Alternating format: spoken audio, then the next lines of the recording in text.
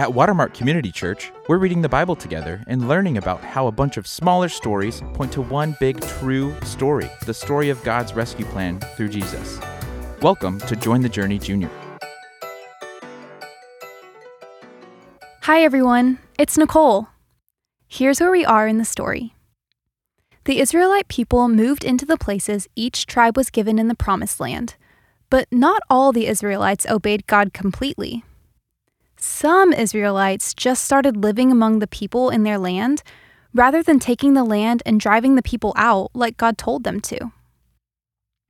Joshua was now very old, and the Lord had given the Israelites peace with their enemies for a few years, so Joshua called together all his fellow leaders of Israel to give them a few reminders as well as a warning. Let's start with Joshua's reminders.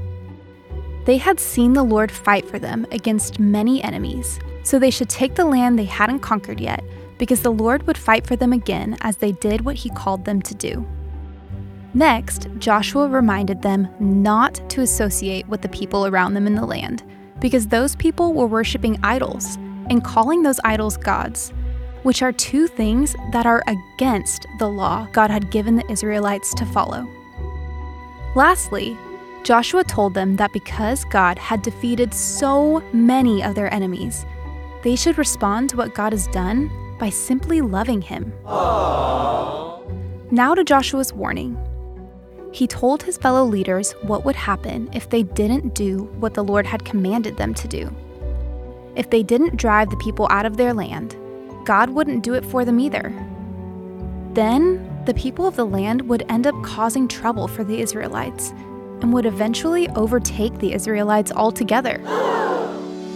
The Israelites knew deep down that every promise the Lord made had come true. So they should have known if they broke their covenant with him by worshiping idols with the people of the land, the Lord would surely give them consequences. We've heard it in many stories already. Joshua then took time to walk them through all the specific things God had done for them, all the way back to Abraham, and asked them if they would choose to serve the Lord with their lives. They responded yes, so he told them to get rid of any idols they had already received from the people of the land. Then he wrote down their agreement so future Israelites could look back and be reminded of what they agreed to. Then, at the age of 110, Joshua died. But even though Joshua had been given so much success as the leader of the Israelites, Joshua failed to raise up someone to lead the Israelites after him.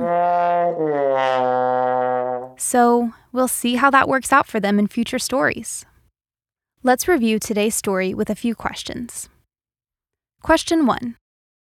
What has God done for the Israelites so far?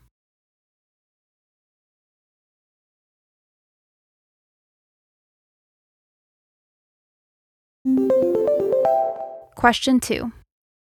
What was Joshua's warning to the people?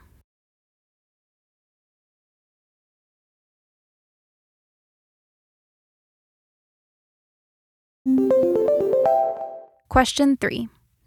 What is something that might help you remember all that God has done for you? Talk to your parents about it.